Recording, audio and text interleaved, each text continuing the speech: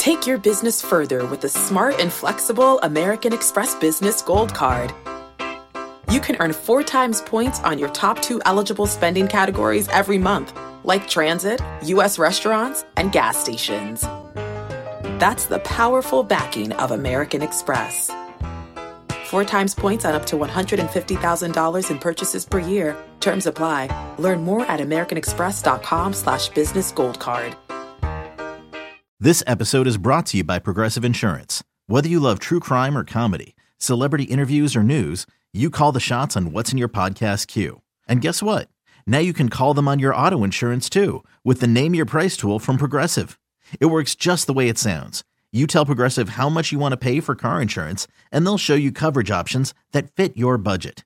Get your quote today at Progressive.com to join the over 28 million drivers who trust Progressive. Progressive Casualty Insurance Company and Affiliates. Price and coverage match limited by state law. You could spend the weekend doing the same old whatever, or you could conquer the weekend in the all-new Hyundai Santa Fe. Visit HyundaiUSA.com for more details. Hyundai, there's joy in every journey. Yeah, there should be some passion. This doesn't have to be boring. Hey, one thing the game needs is more people like you. Still have grown men run around tight pants. It's Mookie Betts. This is Daniel Bard. It's Steve Aoki. There's Sal Talamacchia. This is Brock Holt. Hey, this is John Lester. Baseball isn't boring. Welcome to Baseball Isn't Boring. Here's your host, Rob Bradford. So if you can just tell us the trade you're going to make it now, we can just leave you alone until the deadline. Promise? Yeah. Obviously, it's that time of year where you'll say, "Well, I'll talk to you now," but in the next week or so, we're going to be pretty busy. Yeah, I mean, I think that we have a couple weeks and a lot of phone calls today, but it just picks up in volume and intensity as we go for the next 2 weeks, and I think that we're not about to make any deals today. I think obviously we're going to just see where we are, and our hope certainly is that we play well for the next 2 weeks. But yeah, we'll sort of assess, and I don't want this to be a day-to-day assessment type thing. Like obviously it's baseball, but I think we need to make up ground on first place. We need to make up ground on 500. I think that's important. How hard is this decision for you, knowing that the team has shown some really good signs of playing well together and getting momentum going? At the same time, you have to look at the long-term health of your team. Yeah, I mean, I think these decisions are hard, and like I said, I think we want nothing more than to play really well over the next 2 weeks. But those will decisions. You're asking the question, they're phrasing the question about like what it would be like if we're selling. But I think the decisions are hard no matter what this time of year. I don't think that buyers view their decisions as simply either. It's a complicated time of year, and there's a number of teams that are in sort of similar positions, and so I think a lot will play out around baseball over the 2 weeks now here and elsewhere in terms of teams figuring out exactly where they are and making their best estimate of that at the right time and making decisions. How much discussion is there? We need to be this many games within a playoff spot at this point before we make a decision. How much talk is that?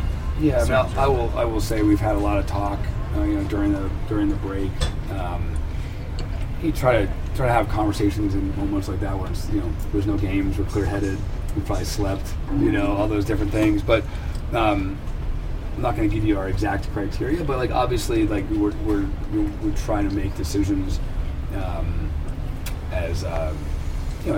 the most educated fashion possible, not using emotion and not using like one day's loss or one day's win, and that's I think the most important thing. And like I said before, like the simplest way to say it is that we do need to make up ground on first. We do need to make up ground on 500. You guys have an exact criteria? We're working on it. You won't know it, but yeah. You are in the commodities business, and at least during trading deadlines and off season. By that, I'm just saying, gold goes high, silver goes low. How much does that weigh in on your decisions where you say, well, we can improve, but here, if we make this kind of move, we vastly improve? Yeah, well, I mean, I think you're always trying to study past deadlines and trying to figure out how much did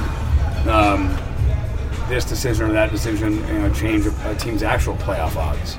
And I think that's an important thing. Obviously we're making decisions based on this year, but obviously you can learn from the past and learn what other teams did in similar positions, or learn how much a certain decision swung their odds in different ways. And there's a lot of different ways to do things this time of year. There's not one way to run a deadline. I think there's a lot of ways to do it. I think the important thing is to be clear-headed and decisive when you make the decisions.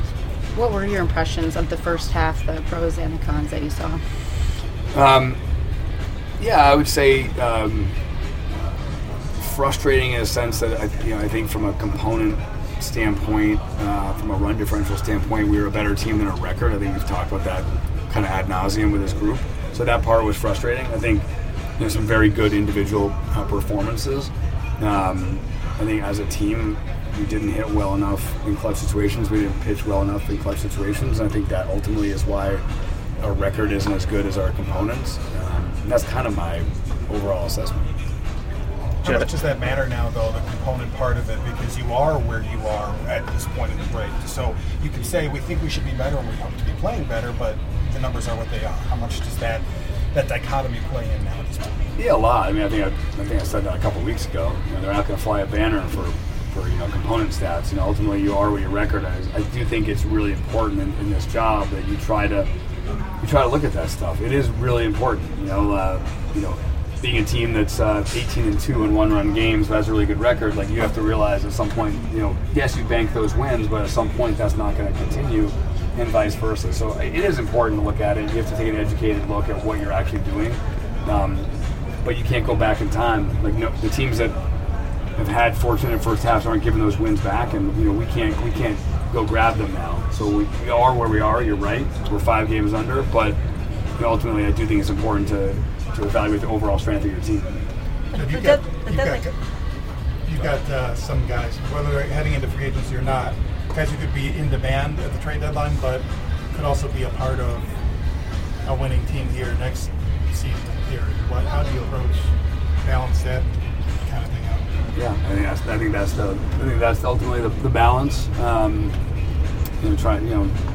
That is the balance. Trying to make those decisions. Obviously, there's nothing we want more than to add to continue to win this season. But we're if we are in a position where that doesn't look like the right bet to make, then we'll pivot. Because there's so many teams now in the postseason, the trade deadline in a couple of weeks. Are the phones starting to ring a lot more now than they used to? A lot of the dialogue right now is sort of post-draft. Teams will check in before the draft or during the draft, but it's pretty light conversations most of the time. And yes, there's definitely some early deals, and we did some deals in early July when we were selling 2012 to 14. But by and large, I think you expect it to go fairly late. So the volume and intensity will sort of pick up almost daily as we get into the final week or so. And I think that's what I would expect. I think that there are some very clear buyers out there.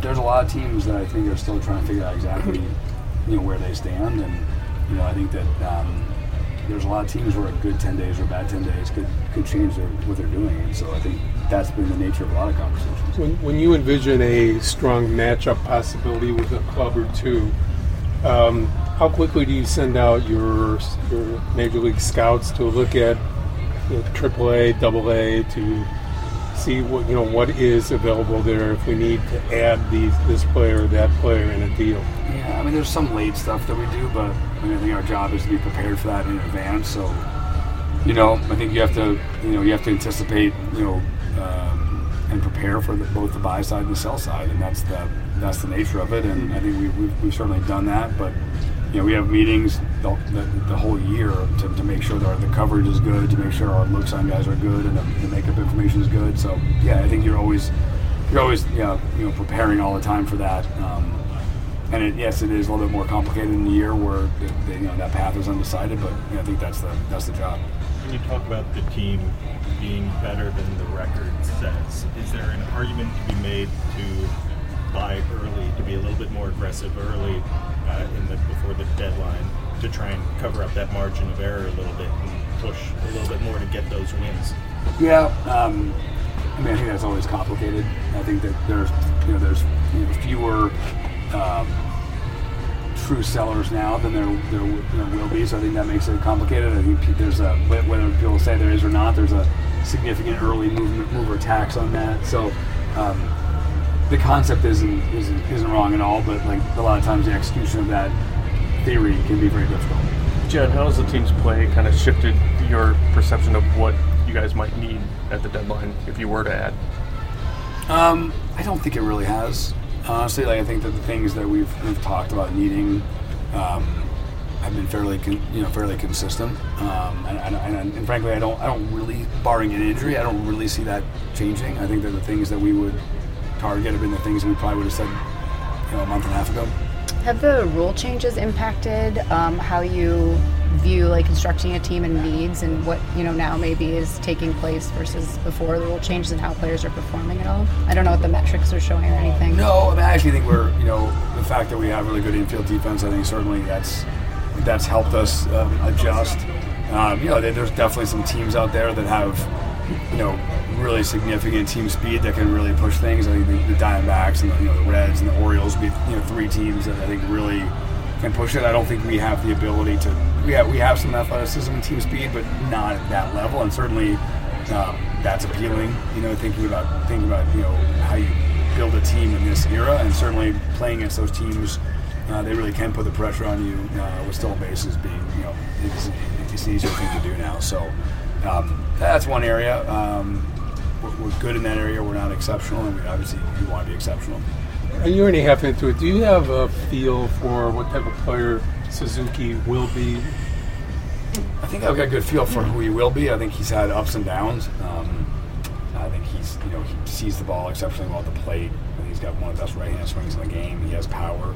I think he's had glimpses and moments and weeks and periods where he looked like he put all those things together, and then he's had times when he hasn't. And our hope is that as we go on, that he'll stretch those out. I mean, everyone in this game has ups and downs, but hopefully he can stretch out some of those hot streaks a little bit longer. The tools are all there to be an exceptional player, and I think that he's shown glimpses, and hopefully he'll show more than just glimpses going forward. Jed, what was your first impression of Matt Shaw? Just from your introduction to him and getting feedback. Yeah. Well, all the makeup stuff we did on him was exceptionally good. We knew that before the draft, and my conversations with him were really positive. And I think he's always hit. You look what he did in Maryland, what he did on the Cape last year. He's always hit, and he's really athletic. And I'm just excited to get him and a lot of those guys into the system and let them go. Were you sold after the 507-foot home run? To me, his performance, obviously at Maryland was very good, but love to see guys that go and play with Wood on the Cape and really excel, and that was a big selling point. It seems like this time of year, and there's always so much speculation on the top starting pitchers to move around the deadline. What is it like knowing that you have Steele, Stroman, other veterans in the rotation that if you guys can get on a roll can be really valuable late in the season and even in playoff matchup? Yeah, I mean, I think that so many teams are looking for starting pitching right now, and I think that we felt our starting pitching has been really solid. There's been some ups and downs at times, but by and large, that's been a real staple for us. And I think when we've been steady, I think we've gotten one good start after another. So it is comforting. I think this team has shown they can go on rolls. I think where we've fallen short is we've kind of followed some of those with real dips. I think that the Marlin Washington road trip after we played really well through a tough stretch in April, and we played really good baseball. That was a tough one. And then I thought, sort of coming back from London and struggling against Philly and Cleveland, at the times that we played exceptionally well, then we also kind of followed it with we gave back way too many games to 500 quickly, and that's something we have to stop. I think that we've shown we can be good for long stretches, but we need to not have those kind of dips. We've been really good about kind of grinding out against good teams and winning, 2 out of 3. I think when you look at the teams that we've won series against, it's the Dodgers and Padres and Rays and Orioles and Yankees and Mets, and we've done a really good job of going through very good teams and winning 2 out of 3. Our challenge has been we've gotten swept and that's by we got swept by the Marlins, we got swept by the Reds, we obviously got swept by the Angels, and so like those series have really been hard on us, and that's the consistency we need to find. We need to still grind out those 2 out of 3s, but not have that dip that gives up those games to 500. When you came in 2011, you pretty much said, and Theo followed suit, that there was no untradeable players as far as you go. Obviously, you have to give a lot for things, but has that philosophy changed at all for you as the president? Yeah, I think we have guys that we want to build around. Certainly that's there's no secret who those guys are. I think you try to look at it that way, and I think when you say that, it's more of a philosophy, like we have to do the right thing for the organization, and if someone was going to back up the truck and give us way too much for a player, that we would have to listen. But I think we have a number of players on this team that we see as building block players that we're excited to have for a long time, and the goal is to build around those guys. So I don't really spend any time thinking about that. It's really about how do we build the right pieces around those guys, and our hope is that we can do that going forward. Canario going back up to AAA. Obviously like a pretty tough injury. What have you seen from him? Throughout the season, the rehab, and now getting back up there. Well, he's just a great kid. I know Kevin Alcantara was on fire while he was there, and I know a lot of people credited his kind of mentorship and really helpful. He's a great teammate. He worked incredibly hard through 2 really tough rehabs. It's one thing to rehab 1 injury; it's another thing to rehab 2 injuries at the same time. And he's already obviously performed at AA, performed in AAA. So for us, it's just a matter of getting him healthy and getting him back to AAA and letting him go. But he's a great kid, and I'm just trying not to evaluate him too much right now. Let him just get going, get playing, and I think once he really gets comfortable out there, gets at bats under him, I think he'll be right back to where he was. Awesome. Thank you guys. In celebration of opening day, we've got a special episode of the Moth Podcast for you.